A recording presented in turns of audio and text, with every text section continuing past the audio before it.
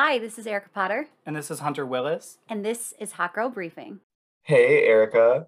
Hey, Hunter. What are we going to be talking about today on today's Keep It Brief? We are talking about the Ukraine and Russia conflict. Now, I know we just had our esteemed professor, Dr. Kubitschek, on here talking about it, but it's been such a hot topic.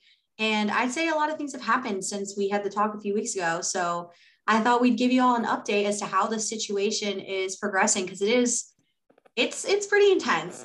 All eyes are on Ukraine and Russia right now. We said, let's wait and see. We waited, we saw, and now we are giving y'all the update of what happened in the last 30 days. Because there's a fair bit that happened, actually, which is kind of crazy to think about. But as y'all know, if you don't live under a rock, if you have seen any news source lately, even if you've just not been looking at any news source and only looking on TikTok, I see it all over my feed. People are messaging Vladdy Daddy on Instagram. You did. Vladdy, yes. I have not seen that. I've just seen the TikToks making fun of it. I'll have to send them to you. Yeah, no, they're like messaging him. They're saying Vladdy Daddy. They're kind of being like the pick-me's of like, Vladdy Daddy, this isn't you. Please don't. Look at my eyes. This isn't you. That. This isn't who you are. I'm like, oh my God. Leave it to Gen Z. I freaking love that. Yeah, so Gen Z did find Vladimir Putin's Instagram, and they have been absolutely infiltrating the DMs. Vladdy Daddy heart eye emoji. No, they do. They left like a heart eye emoji. They did like the little kissy face. They did like the little woo eyes. Like it was, yeah, it's been a mess. Valentine's Day coming up has these Gen Zers acting out of pocket. Girl, out of pocket. They're all like, please don't. It's gonna mess up my day. Like y'all gotta be joking me right now. That's amazing. I was so excited for all the things we're talking about, but I think you just nailed it. That's the best thing. There we go. So that's one of the updates. The Vladdy Daddy trend on Ukraine, on TikTok has taken off. That is one of the updates from the last 30 days. The last 20 days. The last 20 days. Because we have Professor Kubitschek on like around like the 10th. Like, it's literally been like 20 days. Mm-hmm. Okay, so never mind. Not even 30 days. This has been less than 3 weeks. Yeah, but like Hunter said, if you haven't been living under a rock, you might have heard a little something about Ukraine and Russia. Just a brief little background, because we did cover this issue extensively, a huge background with a subject matter expert, Paul Kubitschek. So go and listen to this before you listen to this update, because this is an update. This isn't a separate episode. It's an update to it. So yeah, if you want to understand the conflict, go for that part. But anyways, just a little, brief update to refresh all of our memories. Ukrainian crisis started in 2013 with President Yanukovych rejecting a deal to economically integrate Ukraine to the EU. And this soon led to the international conflict we know today, when Russia illegally annexed Ukraine's Crimea region in 2014. And since then, the US, European Union, and NATO have been in a deteriorating stalemate, with Russia slowly building troops and other military resources on Ukrainian borders. So that's just a little bit where we are. One of the sources we used for this week's episode was the conflict tracker. And I thought it was really interesting the way that they had put at the top. They're like, this is just a territorial dispute, but it's significantly important to the United States, and it's just worsening day by day. Every day it gets worse. Yeah. If you look at the conflict tracker, you're like, not looking too hot over here. Yeah. So Hunter, last time we did the episode, we left off with the US and Russia were about to meet in Geneva, literally the day that our podcast episode came out. Mm-hmm. They were meeting in Geneva to kick off a week of talks on Ukraine, starting again that day, January 10th. So What happened in these talks? What did we learn? So girl, not much. US and Russian diplomats both there. There were no major breakthroughs, as both sides were kind of anticipating going into these meetings, but they did agree to continue talking, which is basically, it's basically diplomat speak for, okay, cool, nothing got done. Nothing's probably going to get done in the near future, but we'll just say that we're going to keep on talking and be very diplomatic about it. So long story short, nothing happened at these talks. Yep, we basically got the same run by run. The Russian representative to United Nations and Foreign Minister Sergei Lavrov again denied that the large Russian force on Ukrainian borders, 100,000 strong, I might add, would not be used to invade. And then, the U.S. Secretary of State Antony Blinken was like, okay, well, if you invade, we're going to get you. Like, we will respond severely to any invasion. And the US and its allies have threatened new sanctions if the Russian military does take action. And the US Secretary of State Blinken also urged Russia to stop the quote unquote aggression towards Ukraine and confirmed that the US would continue security assistance to Ukraine in the coming weeks. Mm-hmm. But then we have Russia coming right back and just accusing NATO of working against Russia and repeating that Moscow had never threatened the Ukrainian people, which, I mean, let's talk about Crimea, but also Russia sees Crimea as part of Russia. So, I mean, I guess in their own words, that I guess accurate to, Russia, but not accurate to like the rest of the world who's allied with Ukraine. But yeah, they said they'd never threatened the Ukrainian people. They had no plans to attack Ukraine. And then he also accused the Ukrainian government of using state terrorism against the rebels in the East and sabotaging the Minsk peace agreements on the conflict there. Yeah, which, I mean, that gets into a whole plethora of other issues, but just kind of just like an odd place to pivot, but we're pivoting because why would we want to keep on focusing on Russia's actions near the border? I'm just surprised they continued to agree to talk after that. Like, that sounds, they're like, oh yeah, like we didn't really talk much. I'm like, that sounds like a lot to me, but. It sounds like a lot, but then at the end of the day, it's like, did we really get anything done from it? Like, those Model UN days that we'd always have of where it's like, yeah, like we talked, but like literally nothing got done. Russia's sessions. literally like, another day being a superpower. What can you say? Yeah, just like, we'll do it again. All right, well, that happened on January 10th. And then just 2 days later, on January 12th, following the Geneva talks with Russia and the US, delegates from NATO countries and Russia met in Brussels over Russia's military buildup near the Ukrainian border. Mm-hmm. So, Erica, what would you say that the new security architecture is for European safety, and how is that going? So the new security architecture that Russia is advocating for, which is like kind of what dominated these talks, was that Russian leadership is demanding a legally binding like security guarantees from the United States and NATO in 2 draft treaties. And let me tell you, Hunter, when I was reading through these, I was like, you know what? This is kind of wild. I'm not surprised from Russia, but I don't know, it's a little bold. So let me get into it. We've got some we have some big asks in here, and we don't really know if these are, we don't think that these are deliverable at this point. Yeah, so their key demands include a commitment to refrain from undertaking any further Eastern enlargements of NATO, particularly with regard to Ukraine or other states within the region, such as Georgia. So this would, this would require withdrawing the prospective membership offered at NATO's Bucharest summit to Ukraine in 2008. Mm-hmm. And then they also want the alliance to guarantee not to deploy any weaponry or military forces on the border of Russia. Which is kind of like very double standardy. Like, oh, okay, so we're going to put a ton of troops right on the border, but like, if you do the same, not cool, my guy. Absolutely. Yeah. Like, excuse me. Okay. Yeah, well, I mean, I think Putin is just like, well, that's just like us being us. Like, you shouldn't copy us. Yeah, like, just, I mean, I can do it, but it's not cool when you do it. It's like a very like Regina George moment of where it's like, well, you can't wear gold hoops because I want to wear gold hoops. And then now, what is Gretchen Wieners to do? Russia's trying to be Regina George. It's giving me very like lock and key analogy used by guys like, oh, well, yeah, like all like the nasty like male podcasters. Oh my God. Yeah, just horrible. A key that opens many locks is a master key, but a lock that's opened by many keys is useless. Like, that's the vibes I'm getting. Yeah, like ick. That's just a major ick. So thank you, Blatty Daddy is alpha. You've given us yeah, Blatty Daddy is actually teaching the new course of alpha males due to this military strategy. Imagine explaining that to like the guys who wrote the Constitution. Thomas Jefferson would be screaming. He would not be understanding. No, wasn't it James Madison? Yes, James Madison. Yeah. James Madison would be screaming. They all would be screaming. They'd be like, what's going on? This is not, the forefathers are like, this is not what we intended when we said free speech. They're like, no, shut up. Oh, wait, Hunter, it gets crazier though from Russia's demands. Like, that's, okay. I don't even like, I think it gets worse. So, Go for it. So So then also they said that NATO should end its military cooperation with post-Soviet states and scale back military forces back to the 1997 level. And then, so that would mean like they can no longer deploy more like military forces because like later on in this like timeline, there's going to be a little bit of us talking about how they add more, but they want them to no longer deploy the forces or weaponry and basically like remove them from NATO countries that weren't members back in the alliance of 1997.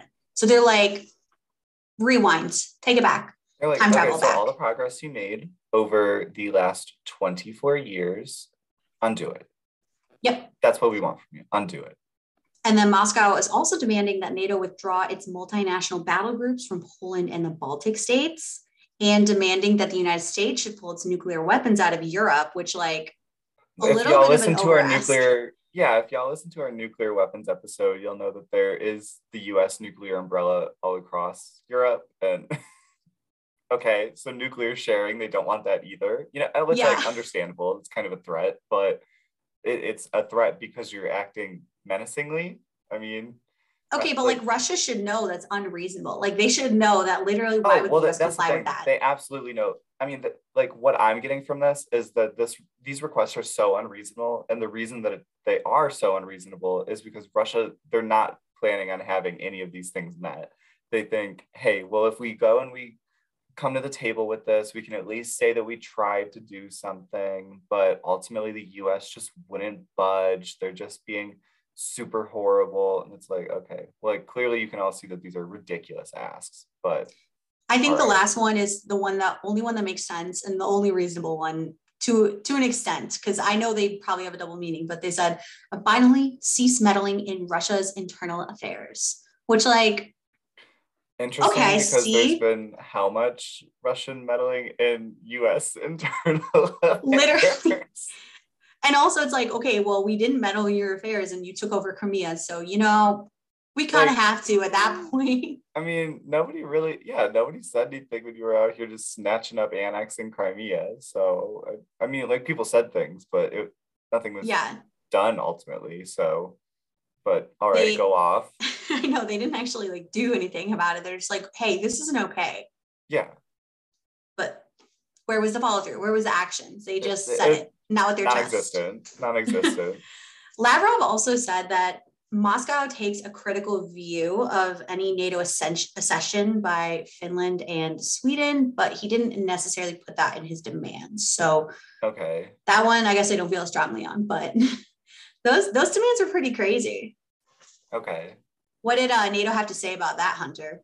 So NATO, take a wild guess. NATO, the chief advisor, repeated that Ukraine had a right to decide its future security arrangements and that Russia had no right to veto NATO admitting new members. Russia's not in NATO. It has no deciding power. It's like, I don't know. It's like trying to tell like the neighborhood next to you of like, this is how you're going to run like your HOA. Like literally, you don't even live there. So you can't, no. Like, thank you for the input, but no, thank you. So NATO also voiced its serious concern over Moscow's buildup of nearly 100,000 troops in Russian-occupied Crimean Peninsula. And then there were full meetings of the NATO-Russia Council were suspended after Russia annexed Crimea, but this is the second time that we've had a meeting since the suspension, and the first time being in July 2019. Yeah, and it didn't go well, obviously. No, it did not go well. So we're also seeing that Stoltenberg did not agree to Russia's demands, but did want to continue diplomacy through a series of meetings with Moscow on a variety of strategic issues, and then stated, quote, Russia was not in a position to agree on that proposal. They didn't reject it either, but the Russian representatives made it clear that they needed some time to come back to NATO with an answer, end quote. And just to interject, sorry, the Stoltenberg is the NATO chief advisor. But yeah, so here we are. We have the chief advisor saying, yeah, they said no, but they'd come back to us later. And it's like, all right, you're buying yourself more time, but that's okay. We see you. We understand you. We don't love that, but it's clear what you're doing. I mean, Russia's having just a bit of a crisis. I can see when I think they didn't even agree to having the talks. Like, Mm-hmm. first of all, there's all this disagreement. And then they're like, well, let's keep talking. Russia's like, not in my bandwidth. Let's circle back. Let's table this, like giving the full corporate world spiel to NATO. And I mean, like, NATO's just trying so hard. They're like, let me just find, there was no rejection. They're like, if you can just like, give us any answer on anything, that'd be lovely. But but then we also had like the US ambassador and then the Russian representative. So Erica, do you want to go into what they said? Yes. So the next day, the very next day, January 13th, the Organization for Security and Cooperation in Europe, the OSCE, met with Russia in Vienna. And let me just tell you, Hunter, this is straight up out of a Model UN conference. Like, anyone who tries to tell me that Model UN is not real, they need to listen to this conversation, because this is exactly the stuff that I would see there. And it's like, oh, and maybe it's too dramatic. Nope. Ukraine, Russia, and US are doing it out here for free for us. So US ambassadors. So basically they're having these talks, the OSCE, same thing. I'm not going to reiterate it again, but it's literally the same thing we're talking about with Russia having these crazy demands. US and NATO are like, you're crazy. Absolutely no. Mm-hmm. So we're doing this dance back and forth. So then US Ambassador Michael Carpenter stated, as we prepare, and this is a direct quote for him, as we prepare for an open dialogue on how to strengthen security benefit of all, we must decisively reject blackmail and never allow aggression and threats to be rewarded. I definitely feel like I've heard a rep say that. Like, there has to have been a Dell say that.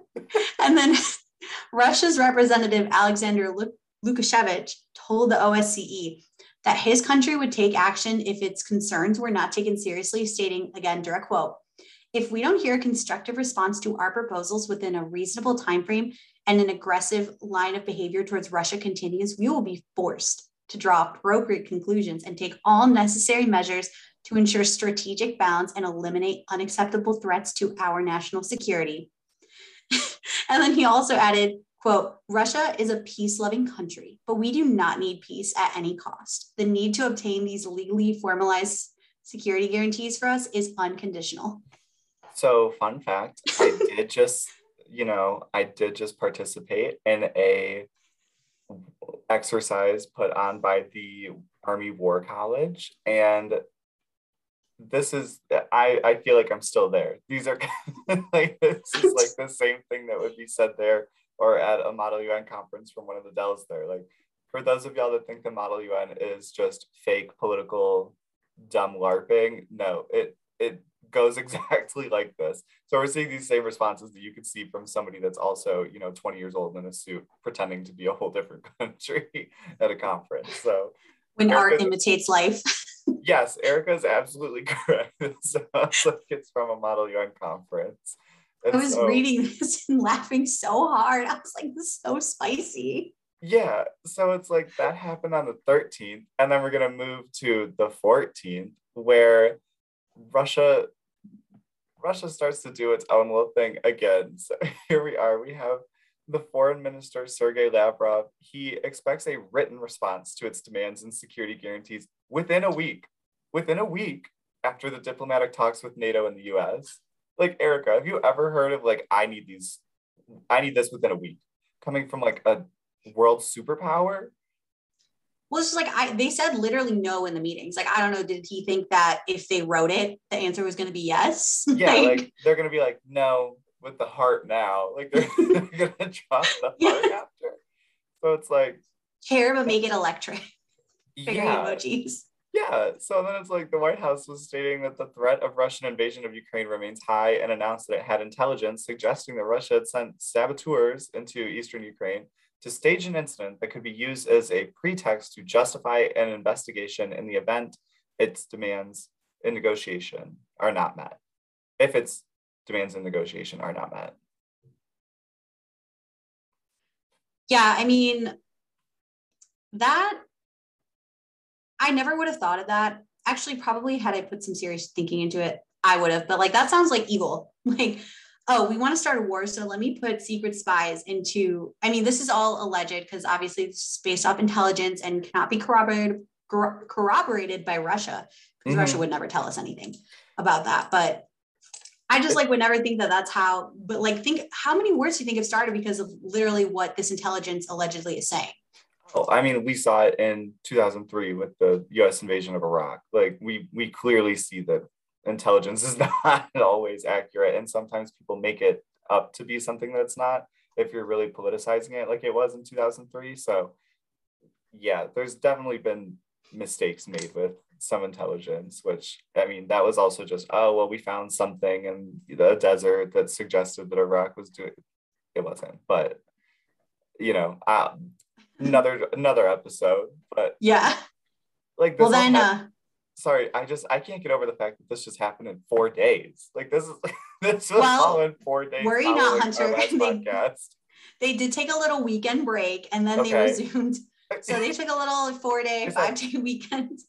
Like, everybody needs to okay, go home, relax, put a face mask on, and we'll just get back to it next week, y'all. Take the rest of the week off. You deserve it. You did a lot. like, how do you relax that weekend? Like, You like don't. so aggressive. And then they're like, just kidding, we'll resume. They didn't start again until January 19th, but just imagine the like tension between those, like they're running around trying to figure out what to do. Chaos. Well, so we're right back at it, January 19th, after a little quick refresher. The senior U.S. official confirmed that the United States had authorized an additional $200 million in security aid to Ukraine on top of the $450 million already given by the Biden administration. So this is just, a little not as crazy as the talks we've been having, but it will be important later on. But Lavrov then stated that there would be no further negotiations with the West until they respond in writing, again, in writing, stressing it, They're like, to its please mail it demands. to me. I want that as a certified letter. Yes. What is it by what carrier pigeon? Yeah, I want Carrier that. pigeon. I want that by carrier pigeon. I want it to be certified. Please make sure this gets to me on time. Pony Express. But yeah, they will not negotiate or talk anymore until they get a response to their demands for the sweeping security guarantees. Chaos. So then, Hunter, what happens next? So what happens next? Anybody's guess at this point, but Biden had promised sanctions that have never been seen before if Russia moves in on Ukraine. So Biden referenced the NATO-Russia summit and the OSCE meeting to reiterate that NATO is on the same page with the sanctions package should Russia invade Ukraine. He also stated that Russia will be held accountable if it invades, but depending on what Russia does will affect the US response. So he said, but if they actually do what they're capable of doing with the forces amassed on the border, it's going to be a disaster for Russia if they further invade Ukraine, and that our allies and partners are ready to impose severe costs and significant harm on Russia and the Russian economy. And so one of the things that's going on here is Biden was talking about taking Russia out of SWIFT, which essentially that's how you can change money into US dollars. And the thing is, without that, nobody wants Russian rubles in the world economy. So that means that Russia can't trade, they can't do anything really, and that will absolutely cripple the Russian economy, which, it's already not doing the hottest. So then to take Russia out of SWIFT, yeah, Russia would be severely, severely restricted in what it's able to do in the world. And then it would just come almost like toppling in on itself on a depression that's like never been seen. So it would be absolutely insane to see that. So with that, Biden also stated that the U.S. will fortify NATO allies and that the U.S. has already shipped over $600 million worth of sophisticated defensive equipment to the Ukrainians. And then he reiterated, once again, the ball is in Putin's court. I think that was a pretty bold statement of him, like to say in a press conference, to be like, we're going to impose severe and significant harm on Russia and the Russian economy. Mm-hmm. Like that was a little cheeky, Biden. Well, I mean, it's kind of like we already, like we talked about in the episode with Professor Kubitschek, the U.S. and Biden in general, the Biden administration cannot handle another giant foreign policy gap. They can't handle that. They already had to suffer through the Afghanistan situation. He's not looking extremely credible in terms of standing up to foreign threats. So he really has to make sure that he gets this one right. Otherwise, we're definitely going to see the Biden administration take a hit from this. So that's why he's going at this so hard, because if anything does happen, it's going to be horrible for the Biden administration. Yeah, I mean, I think that they're really gearing up, like anticipating a war. Mm-hmm. So like a couple days later, they took, couple refresh days again. Mm-hmm. But NATO put forces on standby as the European officials hold crisis talks.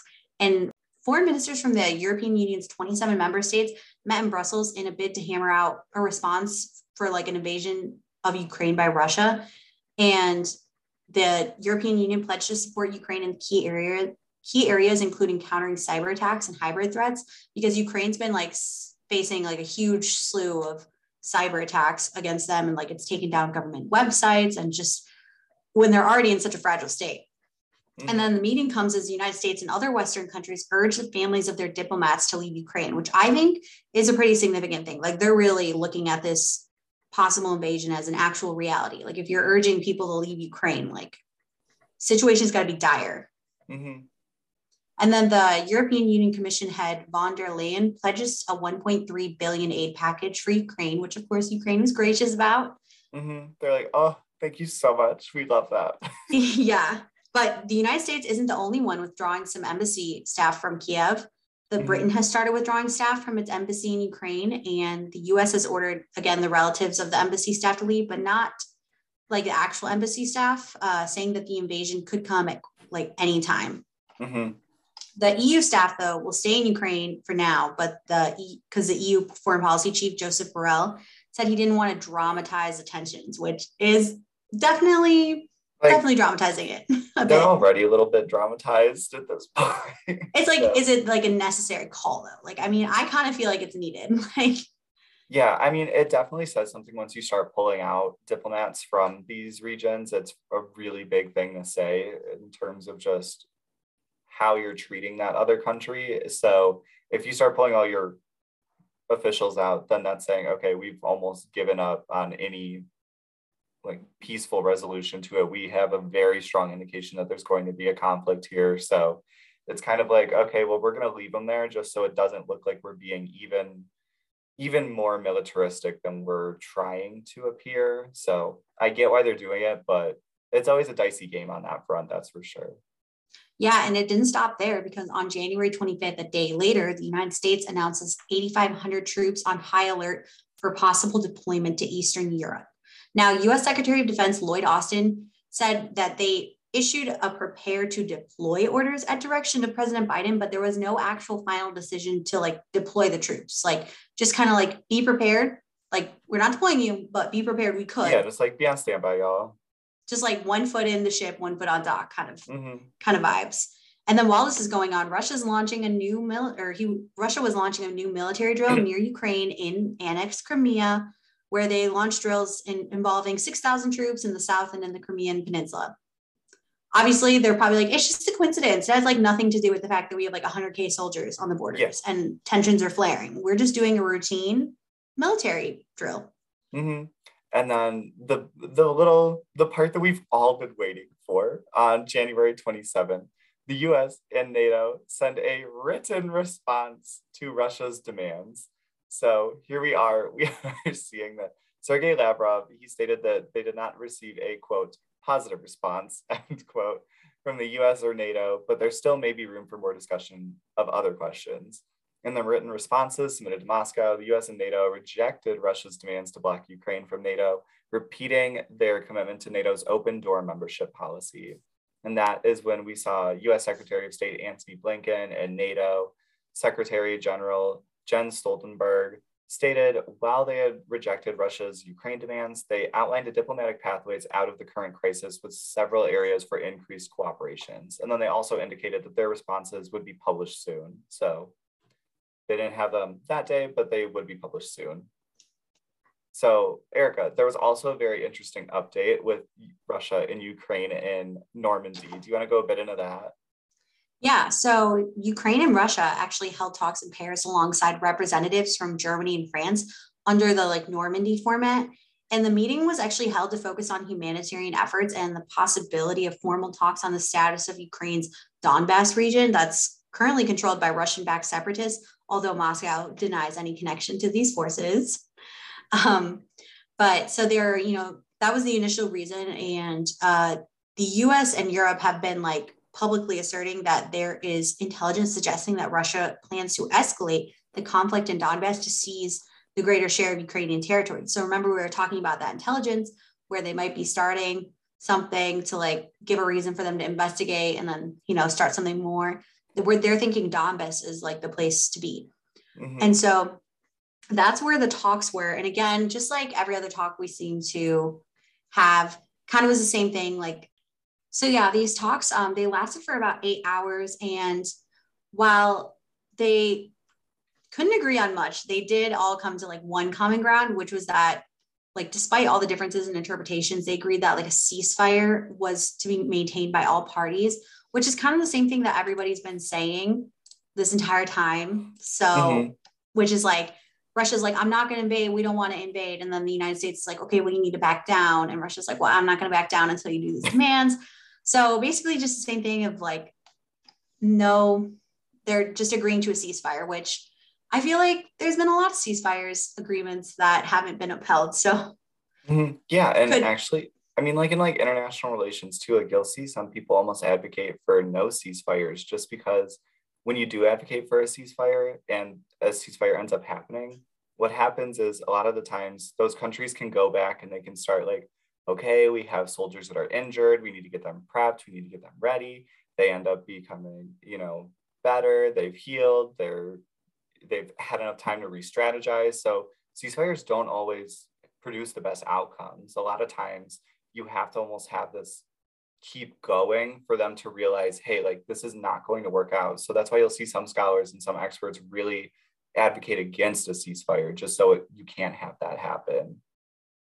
Yeah. And, you know, in response to the talks, actually, U.S. Deputy Secretary of State Wendy Sherman stated that, quote, we certainly see every indication that Russian President Vladimir Putin will use military force sometime perhaps between now and the middle of February. So all of their intelligence is saying that could be now, could be Valentine's Day. We don't know. But so they're kind of like, I think that the United States definitely is like, is a ceasefire really true? Or is Ukraine or is Russia just, again, trying to placate us until they get their demands met? Exactly. Because I mean, they're not going to like announce it. Like, I mean, I'm not saying like anything. They're not just going to come out and like just say it very bold and upfront like that. They're not going to say the quiet part. They're going to like, of course, you have to deny it. Like, yeah, exactly. But and then so the next day after that, January 28th, French President Macron reaffirmed solidarity with Ukraine on a phone call with President Zelensky and Putin, with all of them agreeing on the need to de-escalate the situation. So literally rinse and repeat of the same talks that they had the day before. So that was 2 days ago. We're recording today on the 30th. That was 2 days ago. So it is hot and fresh off the news feed for you guys. Well, yeah, because and then we also just see as like the last minute update from yesterday that Russia has been moving blood supplies near Ukraine. So usually when this ever happens, this is never a good thing. When you start seeing blood get moved around, they're not doing that just for fun. They're not doing that because it's, oh, this is part of those military drills. Like, no, you would have just moved in sandbags at that point or something. Like, you're not going to move blood, a valuable resource, to an area that is potentially about to become a conflict zone. So I think that's the most worrisome piece of all of this so far, because once you see that, there's kind of no going back, because that's a lot of money, that's a lot of logistics, that's a lot of shipping things, that's a big cost to incur of starting to move blood supplies. So once that happens, you're not necessarily going to go back from that, because you've just kind of committed yourself to there's going to be a conflict, which I think that is the most pressing point of information. And that just came out yesterday from a source from Reuters that we're seeing. And I don't know, at this point, I'm convinced that there is likely to be an incident at this point. It's so wild because like I'm reading this and I'm like this is just my own personal opinion based on the information that we're talking about. But like, I'm reading this and I'm like, we could like literally be in the next World War III or we'll make it through with the negotiation talks. And then this will all just be like, oh, remember that one time like Russia was like acting up a bit? Yeah. Like it's so like contrast, like 0 to 100. Like we're watching this in real time as this like comes out, and everybody has their eyes. I don't know if we've conveyed that enough to you guys, but like literally the world kind of almost like stopping still, watching this unfold, waiting for either Russia to, because once Russia crosses that line, literally that border, but then they can also be like, we were just kidding though, actually. We'll find another way to get our demands. But it's also just kind of like, wow, like I understand that fear and it's totally valid. We've also seen Russia go and annex Crimea and nothing was done about it. So that's kind of where it's like, is something going to happen, or are we just kind of going to let Russia do what it wants with Ukraine? It's not a NATO member. We don't have a formal security alliance with it. So I don't know. That's where it kind of gets dicey of what exactly the US response is going to be, which strategic ambiguity, it would lend itself to having that here, because then Russia doesn't know for sure what the US is going to do. So that could mitigate something, or it could further something with a conflict. So it's well, I really think up in the air. One of the things that the conflict tracker actually said was like, and Biden's reaffirmed it, NATO's reaffirmed it, is the fact that the ball is in Putin's court. So we're kind of at a standstill, and he actually kind of has the upper advantage in this case because it's all dependent on what he does. Yeah. Like, because he's just amassing like troops, and he's just like, it's like a rom-com. Will they, won't they? Like, ha ha ha. But, we're kind of just all waiting on Russia. And that's where, like, I'm sure we have some advantageous aspects in other parts of this conflict. But right now, we're really just waiting on Putin, and he kind of has all the power. So that's, I think, what's the real kicker of this situation. Yeah, it's definitely interesting. We'll have to wait and see if there actually is a conflict or not. But where there was just so much that happened, we do feel like it warranted an episode, and we really wanted to give you guys an update on it, especially since it is at the top of everybody's news feed lately. We figured this is one of those times of where, hey, yeah, we just kind of talked about it, but we really do think that y'all need an episode on it because it is the top thing. Everybody's talking about it. So we want everybody to be informed from various sources of what's going on with this. And you need to hear how Model UN is exactly like real life politics. Yes. You all needed to hear that.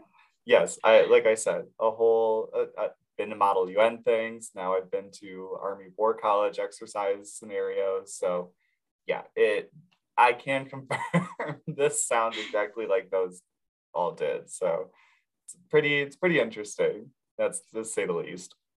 Well, thanks so much for joining me, Hunter, to talk about this update on the Ukraine and Russia conflict.